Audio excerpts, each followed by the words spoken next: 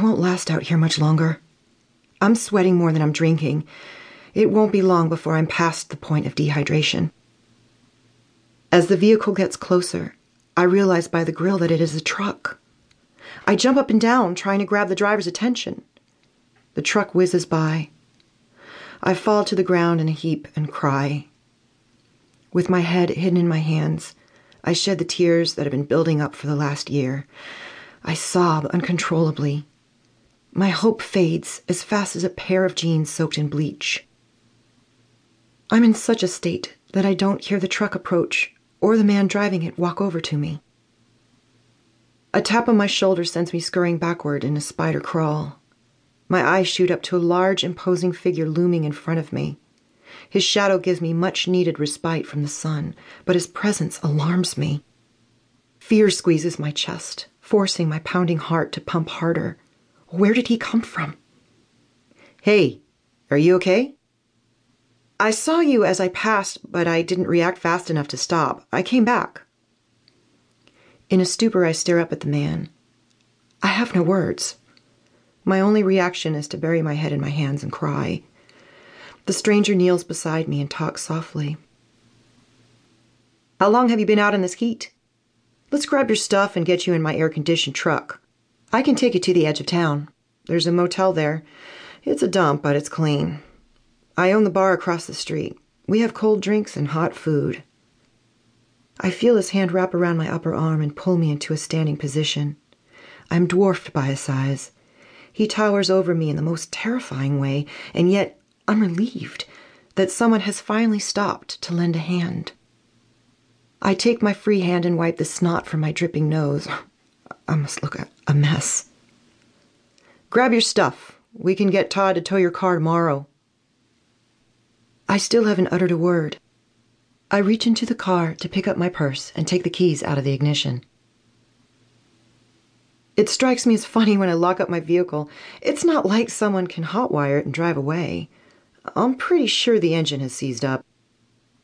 I have a feeling that this car is on its way to an early burial. I walk to the trunk and open it to retrieve my suitcase. I don't have much, just the essentials. I left my life behind, and that means everything I owned stayed there as well. What I do have was purchased at a secondhand store. What I couldn't find there, I purchased at Walmart. I swing my bag from the trunk and walk to his truck. He sees me struggling to get my bag into the back of the truck and comes over to help me. Here, let me get that. You have to be spent. How long have you been out here? This is the second time that he's asked me the question. I suppose I owe him an answer. I look at my watch to see the time. I've been stranded for nearly 3 hours. No one would stop. I almost begin to cry again. I catch the sob that is forming in my throat and swallow it down. I'm not sure if I'm swallowing my pride or my sorrow, but either way, I could sure use a chaser right now. He puts his hand behind my back and ushers me toward the cab. I feel the air rush out as he opens the door. The frigid air is heavenly.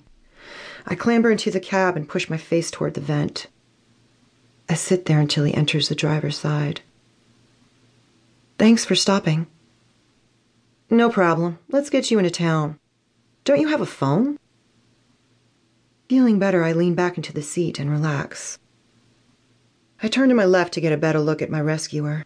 He's a large man, tall and muscular, with biceps that stretch the cotton of his t-shirt to its limit. His hair is sandy blonde, and his eyes are almost slate blue, maybe gunmetal gray. If he didn't have such a gruff look on his face, I would say that he has a kind face. His look is a stark contrast to his demeanor.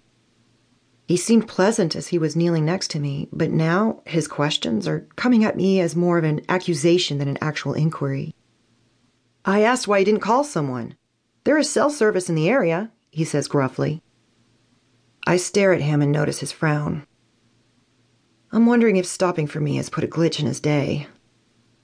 No, I don't have a cell phone. My service was canceled, and I didn't want to set up a new service until I got to where I'm going.